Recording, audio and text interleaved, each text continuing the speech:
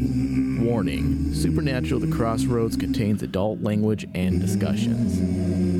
If you're easily offended, do not continue to listen. Oh, Dad. Oh, Dad. Oh, Dad.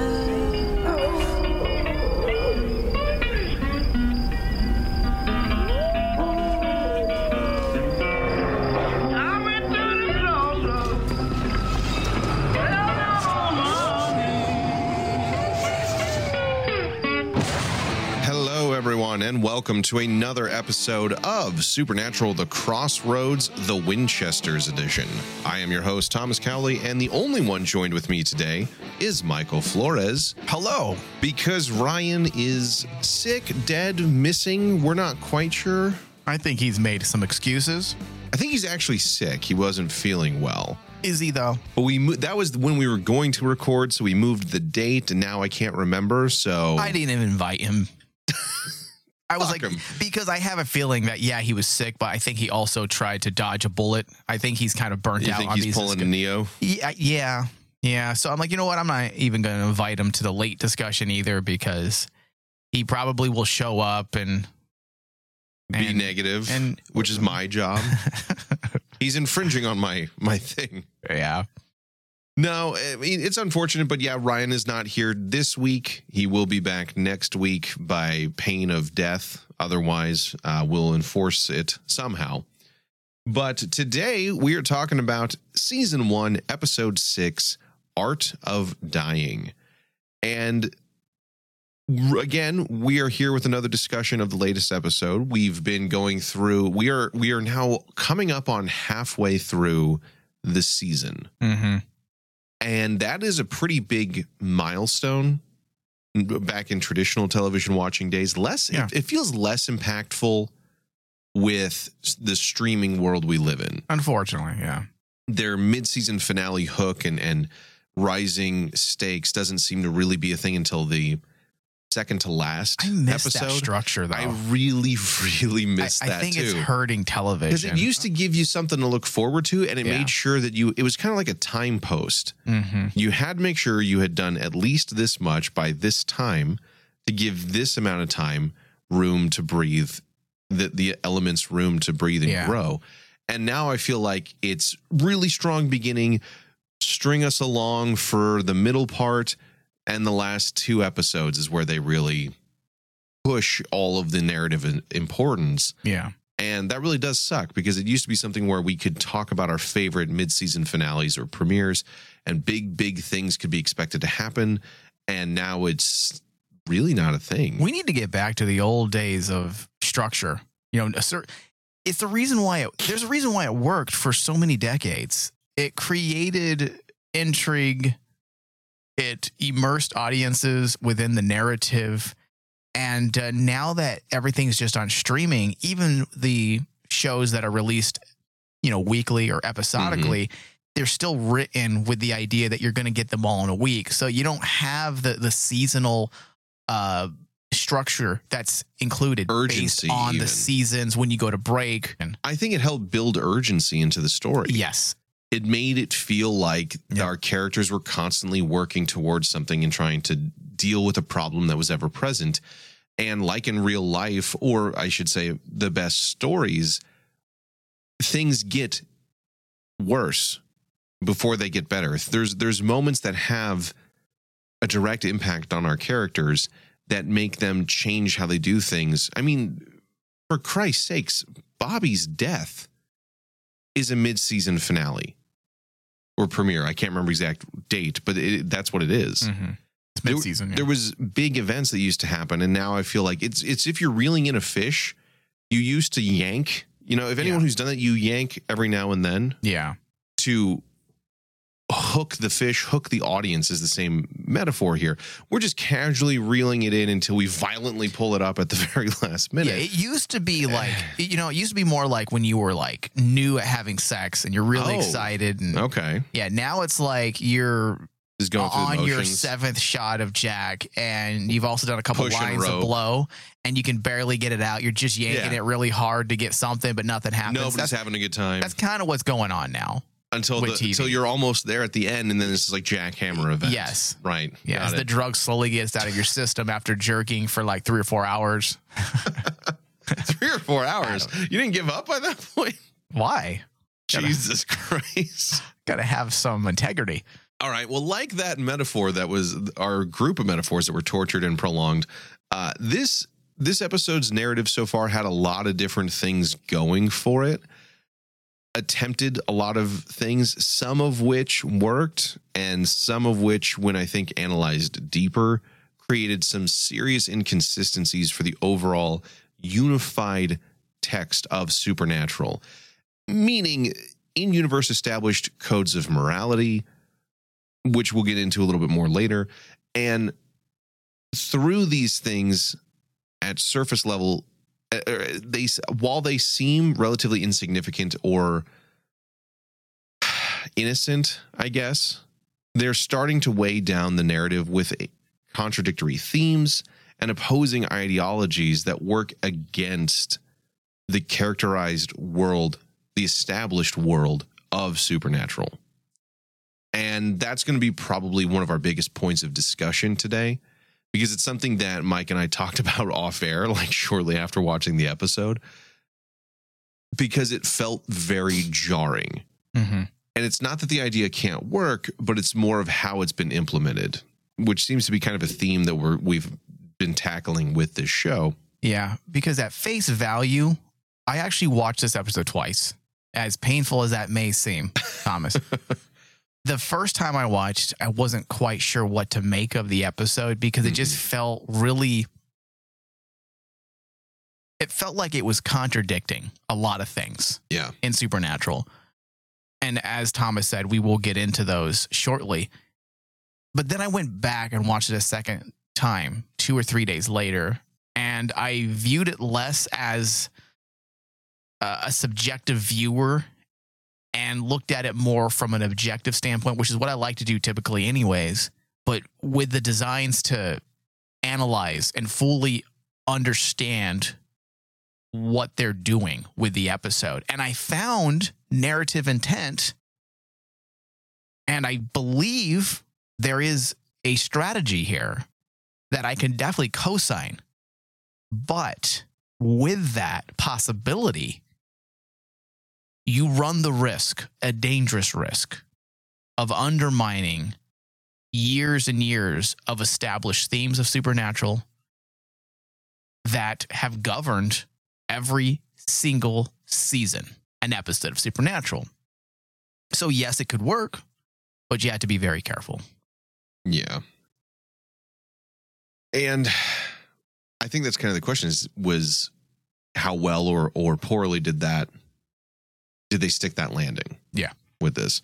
So some of our talking points for today, one of which was very at the forefront, was John's anger coming to a boiling point within the group, within himself.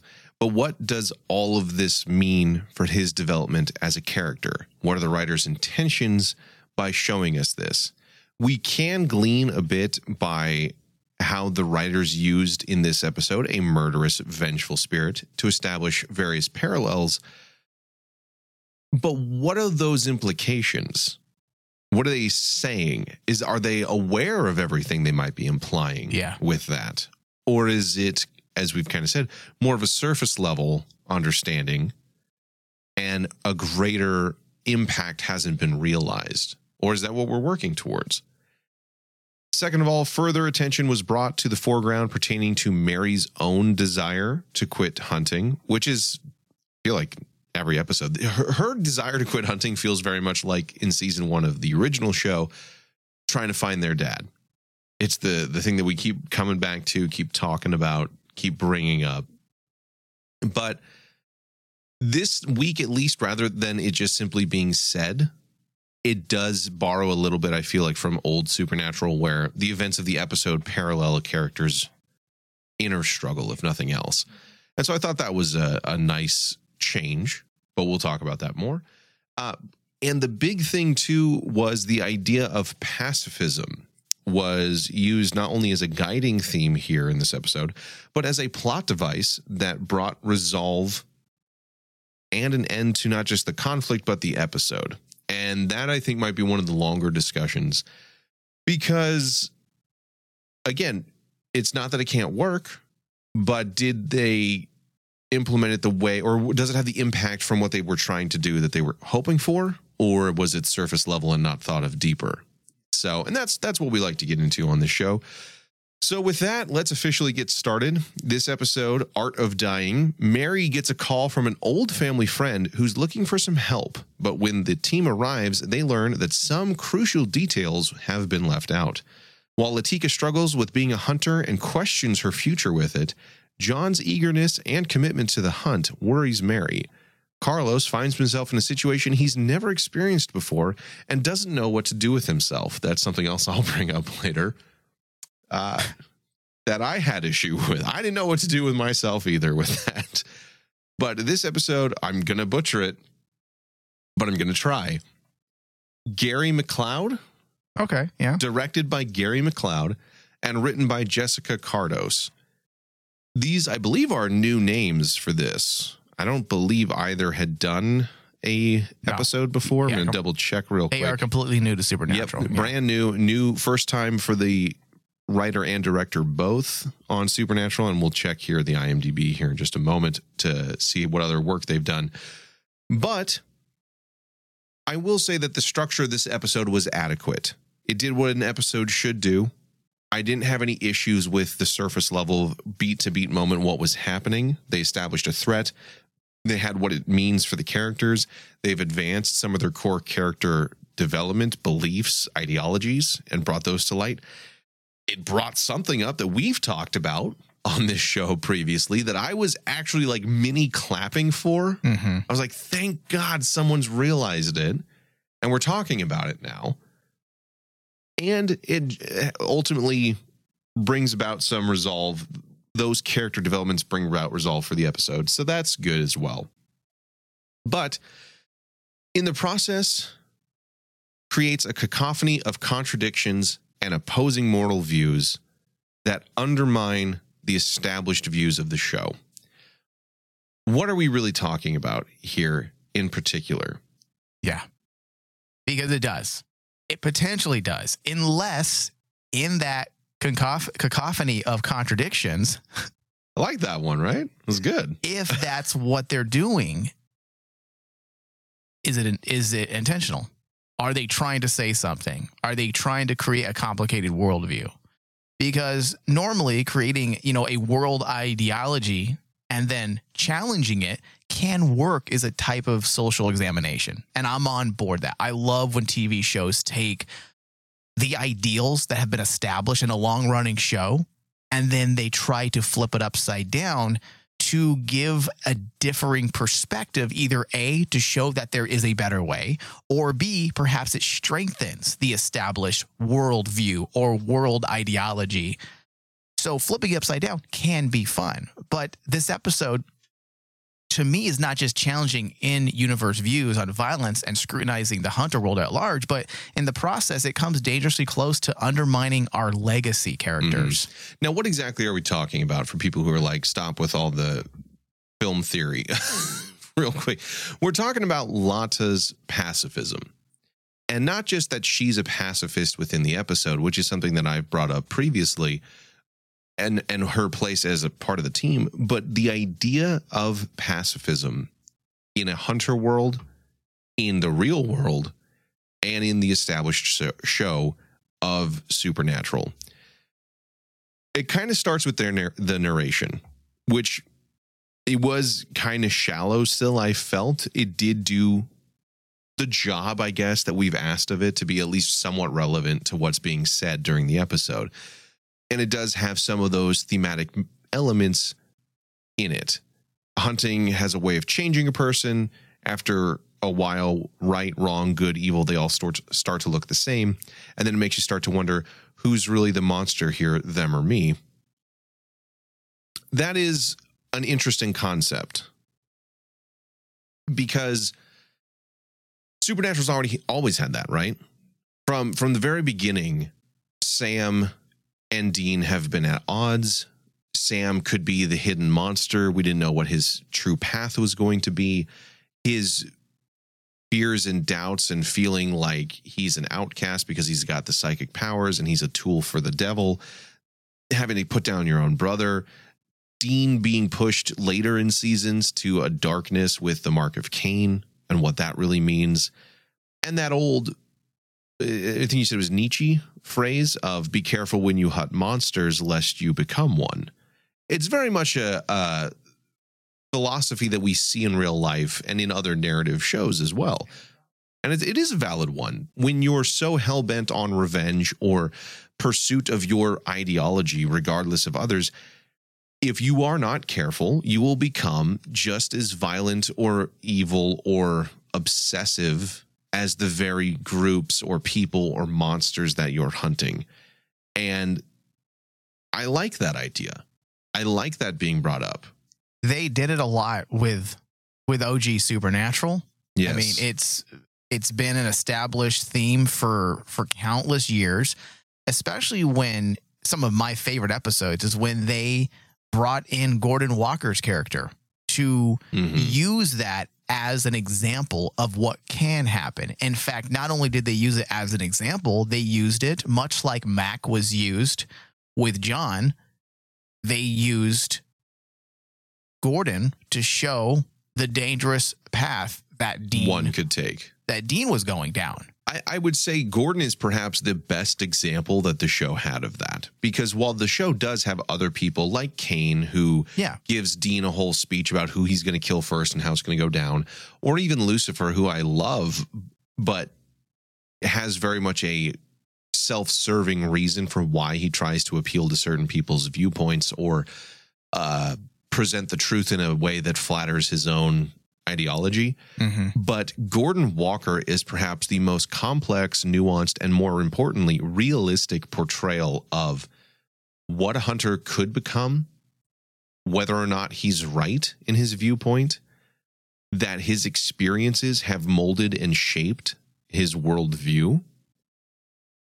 And all it took was one bad day for Dean to become the same kind of person that Gordon is. He thought they would be great partners. He thought that they had the same belief system. That's the whole point of his episode. And it is compelling to watch, and it is great to watch, because I think that's one of those things that we don't pay enough attention to, that we all have within us a capacity for darkness. And it's by recognizing that inner darkness that we can hope to control it and not let it control us. Yeah. And the reason why it works so well is because it was just written so fucking beautiful. It was just well written. The Gordon Walker character to this day is one of my favorite characters, not because he's likable, because he's not. Well, he's kind of likable in the beginning. Yes, he's a cool dude. Before he becomes a murderer. He's a cool dude. You know? And the actor that plays Gordon Walker is fucking great. But just the way they used him as a writing device to flesh out ideas and to create, foreshadowing. I mean, not just for Dean, but also the idea that he's going to put down the monster that Dean is trying to protect. There's so many things going on. So what we had there was a mature examination in those episodes that included Gordon Walker. Here, through Lada's pacifism, the writer of the episode gave us a bunch of heavy-handed platitudes that felt closer to a PSA made for children than a serious examination into violence. And it's unfortunate because the concept of being a pacifist or having a pacifist hunter, one of the things that is constantly talked about in any kind of writing circle, education, curriculum, is having one thing that I heard from a teacher of mine, making the impossible possible, where sounds like something Peter Pan would say. But it does. I get what you're saying. Yeah, I've heard that too. You have someone who hunts monsters, who brings an end to the life of things that hurt people, and lives in a violent, dark world, yet they're a pacifist. That can create compelling stories. Mm-hmm. And yet here, I'm not quite certain if that really worked, because there is no greater or deeper thought to it. You're right. Sadly, it does kind of come across as one attitude is right. Don't do drugs, kids. All right, go home now. Okay, says, the people who are probably on prescription medication as they even speak to the children that day. But the problem with such an overt and very loud sentiment in an episode like this is that it comes off less as a narrative strategy and more like a protest against violence. I said before that other characters have had moments where the writer is screaming through their character rather than the character being a character who has their own beliefs and ideologies and feels like a real person. Instead, it feels like we're watching the writer spout their opinion at us through the voice of a character. And sadly, that very idea is how this feels coming across in this episode. It seems to be more and more a governing theme of not just the episode, The show. but the show. Yes. And that's why I say, yes, on paper, on the whiteboard, let's say, when you're planning out your season, hey, guys, let's throw in some ideas of anti-violence. Right. I'd be like, fuck yeah, dude. I'd be the first writer to say that's fucking cool because it complicates things. Right. It complicates issues. It creates more substance there that you have to work your way through. So it that makes it challenges. Yes. But it seems to be less about story and more about their own political opinion. And that just does not do Supernatural just. Now, I'm all about someone's own ideology being interwoven into a show. All shows have that. All shows do that. You can't get away from it. In fact, there was a TV show I just watched yesterday directed by an indie director. I forgot his name now, but it was a film led by Kirsten Stewart. Not Kirsten Stewart, Kirsten Dunst. It's called The Cat's Meow, and it's a story about Charlie Chaplin and the death of, I think, Tom. The point is, I'm getting off topic here. Thomas, quit distracting me. The point is that is dealing with a time in history where Charlie Chaplin was having an affair with, I think, one of the actresses, and there was a mystery behind this guy's murder. And the guy who murdered this guy allegedly had said, "There's nothing better than making a movie." And the character next to him said, "Why?" He's all, "Because I love telling people how to think." And that sounds very nefarious and evil, but that's the truth of the matter. That's what art is in general. So there's nothing wrong with that. That's not the problem we have here. The problem is how it's being done. It feels less like a strategy and more like a very lazy way to convey your own feelings on something. Well, and that's the thing, is that all stories from when we were cavemen around a campfire, stories are intended to teach a lesson, usually on how to live, or a moral principle on how to live. Good stories, I should say, because some stories are just crap. But that is the idea, either to entertain or impart some sort of knowledge. Mm-hmm. And I think Supernatural has done some really good stuff with some really dark, complex material. Gordon Walker is a great example. And I think having a pacifism route in a setting that feels like it would legitimately present a stronger, better moral case because of the conflict of our characters would be better than simply kind of saying it. What the thing I'm thinking of is Dean is somebody who has always used violence because that's what hunters do, until he went to hell and became a torturer under the guide of Alistair.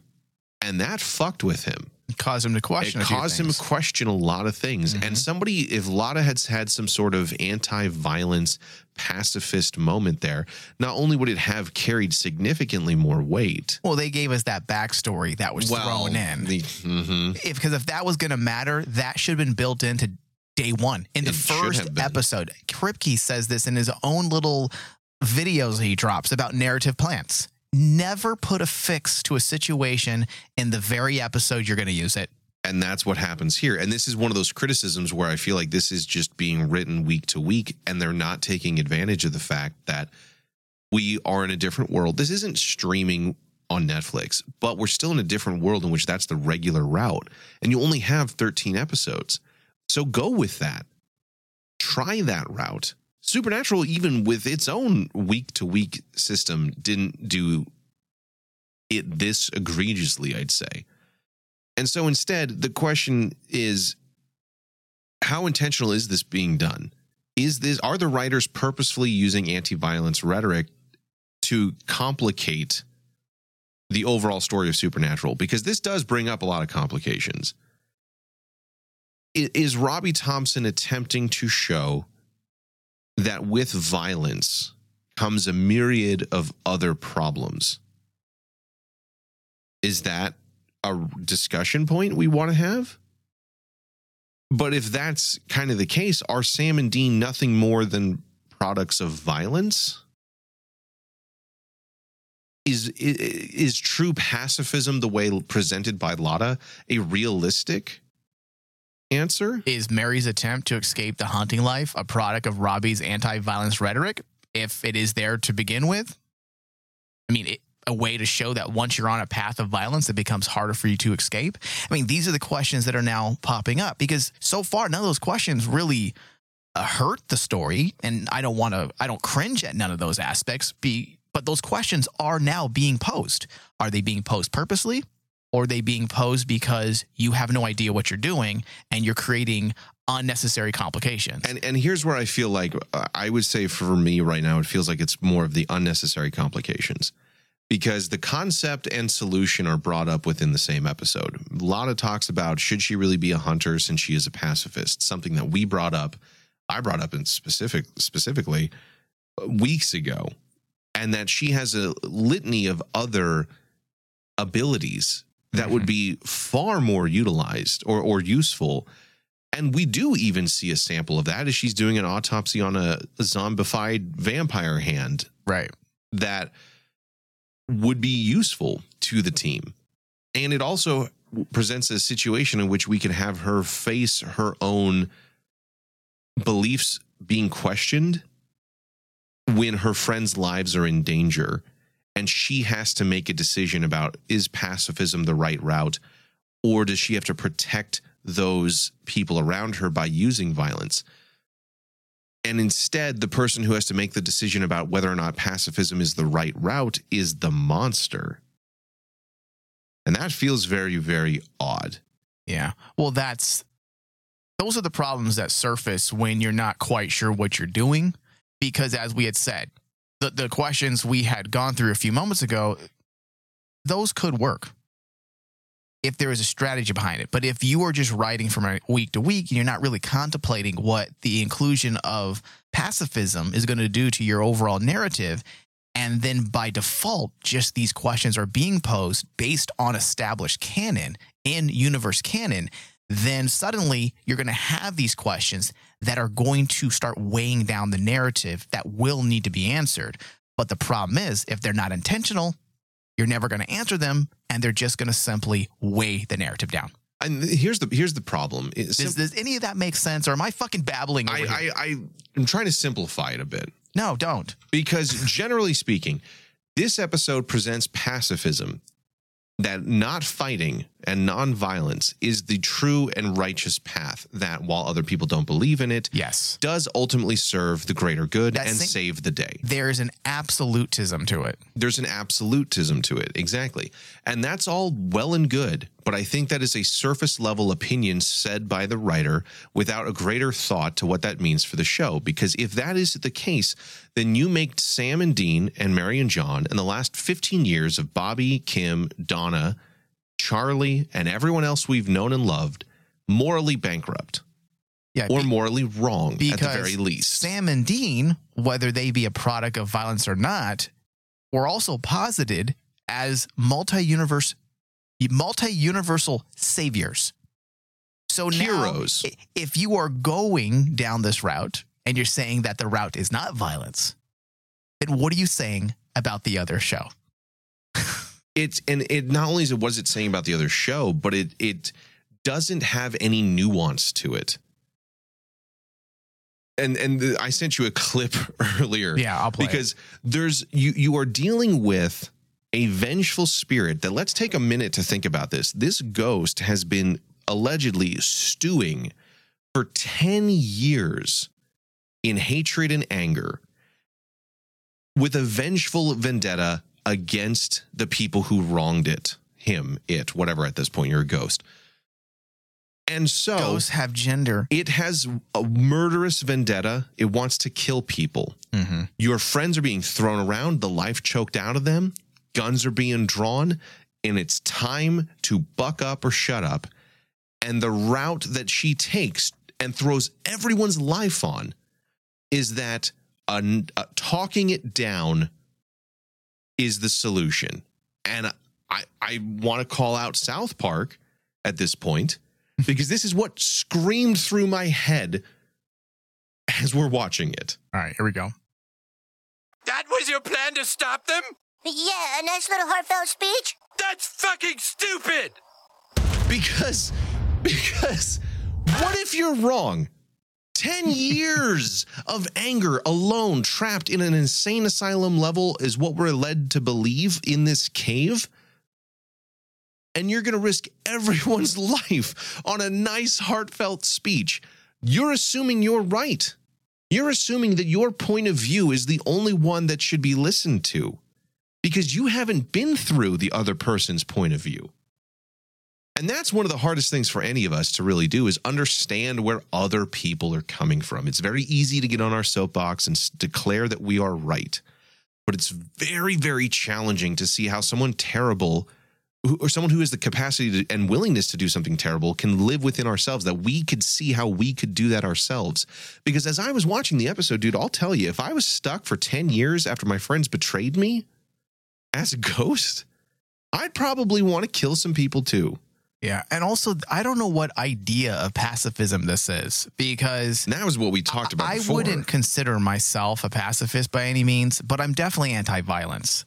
It doesn't mean I don't understand violence, and it also doesn't mean that I don't understand violence does have a place in society. It does. It may not be a nice sentiment, and people might want to disagree with that, but during the 1960s, the civil rights era, you think there would have been any change if we didn't have riots and violence and clash?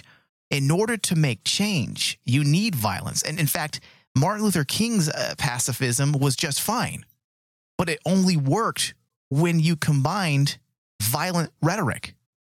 You take those two elements together, and they were forces to be reckoned with. It's what changed the social landscape. So violence does have a place to a degree in society when change must happen. There's a difference between wanting to protect, wanting to stop someone from doing something Rolling evil. over and grabbing your ankles is not pacifism. No. That's called rolling over. Yeah. And there's nothing, it's the understanding that you don't need to start the violence, but having the capacity and willingness to end the violence. Because if you're just going to continue to do nothing while violence is happening, then are you not just as guilty as those perpetuating the violence? That's the same ideology. So I did nothing and I let it all happen. So what are we in this modern day society? If we do nothing, we immediately, or if we say nothing, I've heard that a lot these days. If you say nothing, then you automatically agree with the opposing side, the negative side. If you don't speak out against it, that means silently you're for it.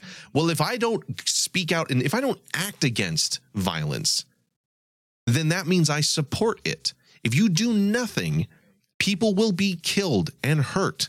So sometimes you have to do something to stop something worse from happening. in reality, we have laws that actually go against pacifism. Otherwise, you're an accomplice. Yes. You're complicit. If someone were to be raped 2 feet away from you and you do nothing because you're a pacifist, You're a monster at that point. you're a piece of shit. So there is a more detailed way to look at pacifism. And that's the annoying thing, or the problem, I feel, because it's not that pacifism can't be a concept or work or even the answer sometimes, but not but acting like this like you said, grade school level idea of it is the only level in which we have to think critically about it, is just not even something that the original show did. It presented a different argument. There's a character in Strange New Worlds that is described as a pacifist, which is also written by actually one of the top writers from Supernatural. Oh, he's amazing, and he's doing great work over on Strange New Worlds. And there's a character who's a pacifist, and he's described as such. I will defend its ideals. And then he says, pacifism does not mean passivity. It's the active protection of all living things in the natural universe. That is a better definition of pacifism than what they're trying to push forward with Lada. And it's really active. You're still an active participant. Yeah. You have to protect life. That's also a part of pacifism. And it's also the guiding aspect of it, the philosophical aspects of pacifism is about the protection of all living things in the natural universe. The ghost is not a natural element in the universe. It's an abomination. What are we trying to protect? Because if monsters are a natural part of the universe, we're just going to let them all do their thing too? Well, that's my point. So now what do we do? Just werewolves should run free. Just wrong. Vampires should run free. The whole idea of it just seems strange. Now, if this is what they're doing, then yes, it could undermine, as we were saying, 15 years of stories. And if not, if this isn't the intent, well, then we have to question the validity of anything they are doing in these episodes, because to generate such an attitude of anti-violence and it not really meaning anything other than a moment for Lada, then you're creating contradictions that don't matter and just complicating narrative cohesion. And that's why something like this could get ugly really fast, because of its own internal conflicting perspectives and ideologies that might be included simply on a whim rather than strategy. And I think and I said earlier, I think that's what it is. I think it's included on a whim. There's a greater strategy, it feels, being played to the fact that this entire show or this group of hunters or these group of writers are anti-violence than there is for our characters and what they're going through. I think we beheaded and killed, John beheaded and killed the very first monster. We captured a demon in a tree. John killed, quote, maybe killed, we're not quite sure when it comes to gods, Mars Nito. But Carlos, Lata, Mary, like that's another thing. Like when Mary says, "I heard what you did to Mars," and what? So what? Are we not supposed to be killing monsters anymore? I don't understand this. What are we doing here? Are we supposed to lock hunters up in a cage now? Are we supposed to put them in prison? Were you going to ask Mars Nito to nicely let you go? What if he killed Carlos? Are you not putting any logical thought? That's the thing. There's more logic and cohesion to the fact that they ran from the Akrita, the thing that I got really pissed off about last week, that they run from things and are passive anti-violence, no guns, no knives, no weapons. Yet there's no thought, it feels, to how this has a greater conflict between the groups, other than apparently everyone's against John now because he beat up a god who had already, I don't know, killed 2 or 3 people and was threatening them and his own life. Yeah. Like I just don't get it. It does seem like the overall message is more about John. I will be fair and say it's not necessarily, at least how Mary was presented. It wasn't about anti-violence as much as it was about the dangers that John is potentially walking into, that he is taking these steps into a violent world filled and fueled by anger. If that's the message, then it should have been nuanced and probably separated from the anti-violent rhetoric so that we understand that the real issue here is his anger and not necessarily the violent aspects. I want to get into something really quick just to add to the potential undermining and how dangerous it is when you do these types of things without a strategy. Because if it's strategic, then they could work. But that's why we're not being wishy-washy today. We are trying to present the different perspectives and what they're trying to do. Because if they are in actuality trying to impose some anti-violent pacifism, then fine. That's an interesting strategy and it could work. But you got to be very careful, because when writing a prequel or a sequel of any kind, there are these types of potential pitfalls that writers must be aware of when it comes to trying to rework and pose differing questions that may alter the way we view certain things in a show's predecessor. Most people who write any type of fiction probably should be familiar with a term called additive comprehension.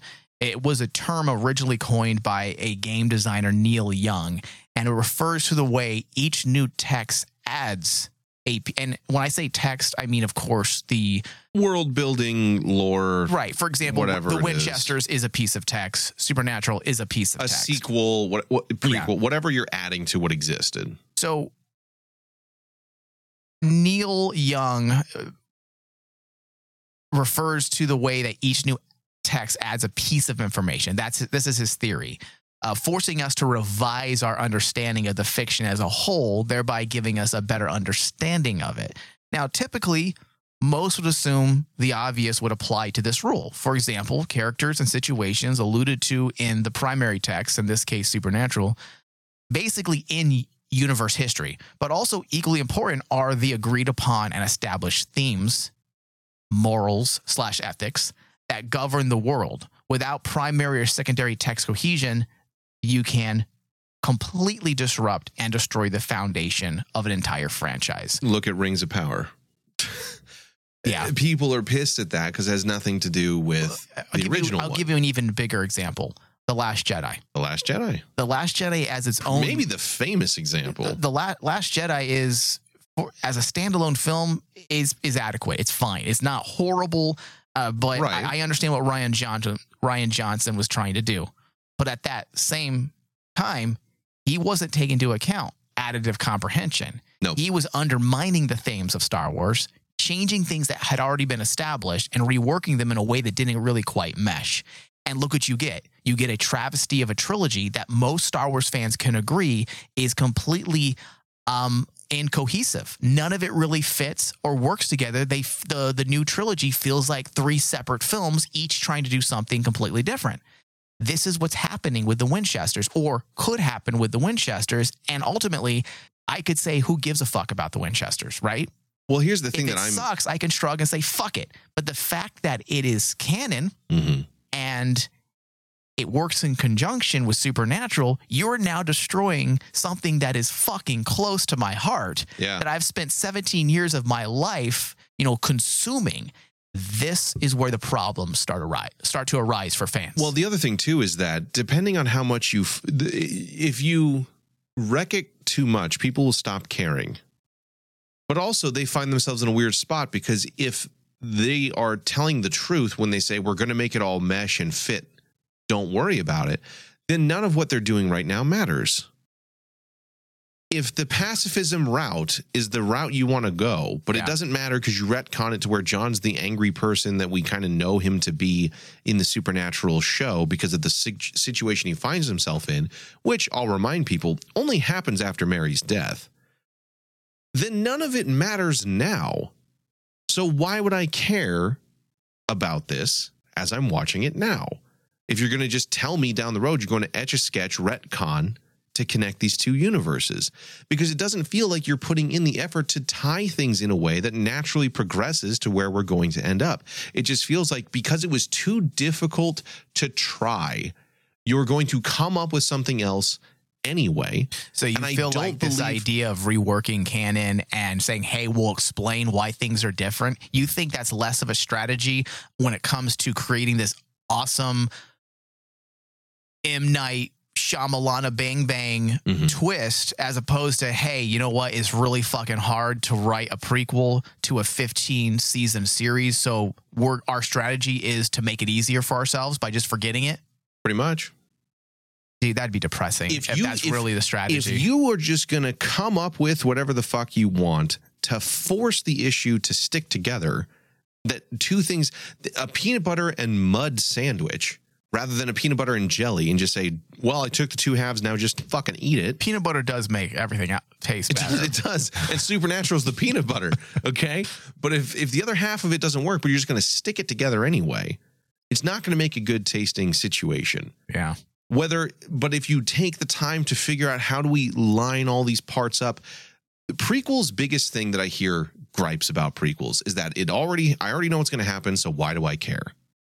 I hear that all the time. Yeah, I don't typically feel that way. Rings of Power. I never felt that way. But I think the most important thing is you have to know how our characters end up where we know them for it to be interesting. For example, what really sold the prequel Star Wars is what the fuck happened to Darth Vader / Anakin Skywalker, and watching his downfall. We knew he would become Darth Vader, but watching the progression and the series of events is what is the interesting element about that. Yeah. And in this, it doesn't feel like because it was too difficult to find a way to work in a story that led up perfectly to where you could finish the last episode of the Winchesters and then start the first episode of Supernatural, and it's seamless. That was too challenging. So instead, they're just going to come up with some new stuff and say, we're going to come up with a staple gun way to fucking put this together, and you'll be okay with it. That's disappointing. And that's what I fear is going to happen. So, man, we've been talking about this for a while. Yeah, let's stop here, and then we'll get into some other forms of analysis during our second show for Patreon.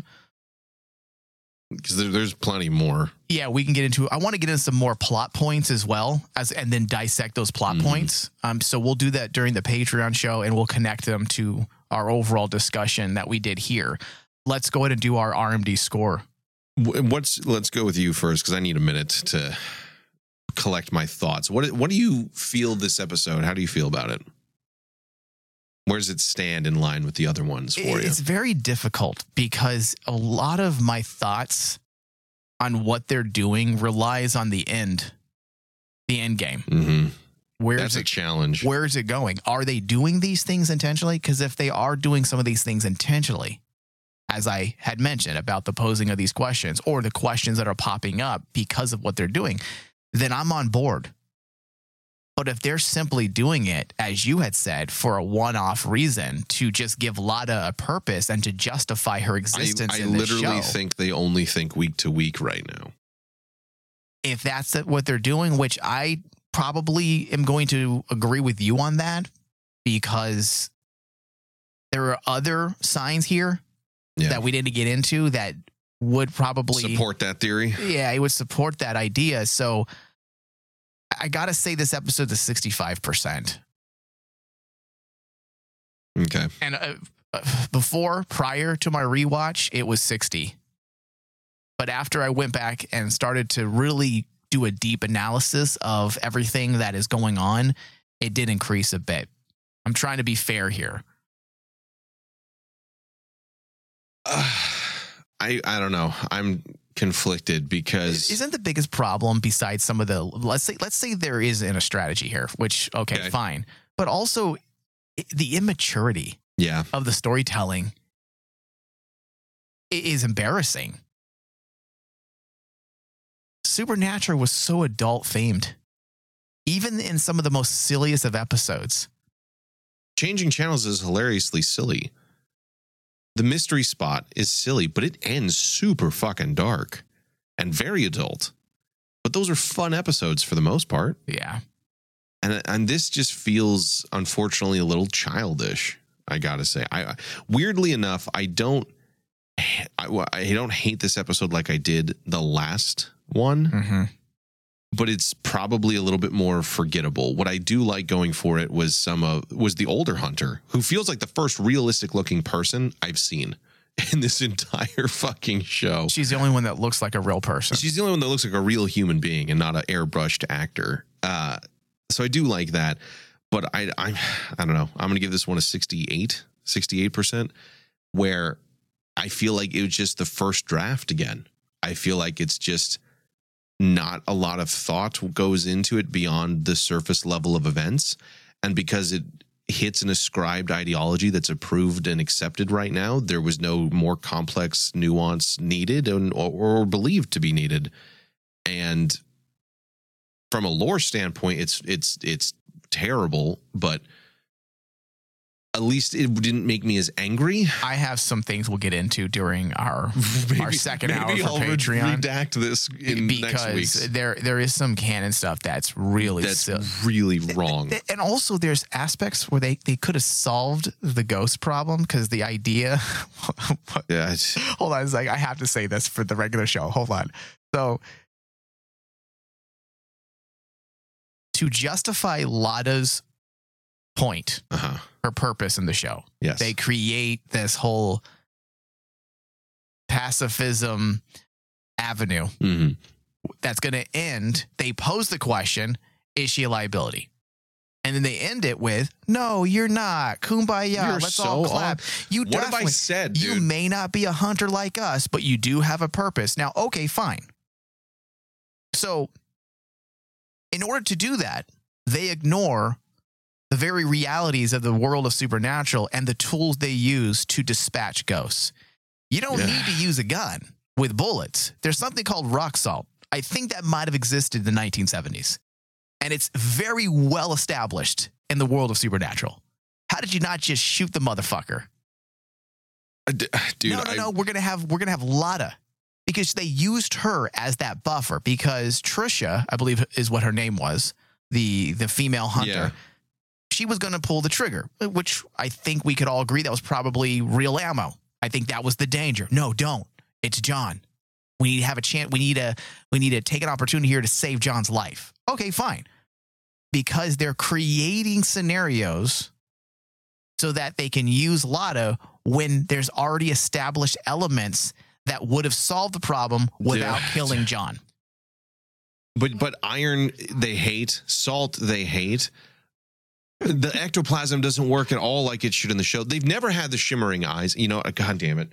Yeah, it's a little strange. So, yeah. All right, let's go ahead and end it. So we'll be back next week with episode 7, which will be the halfway point between this season. And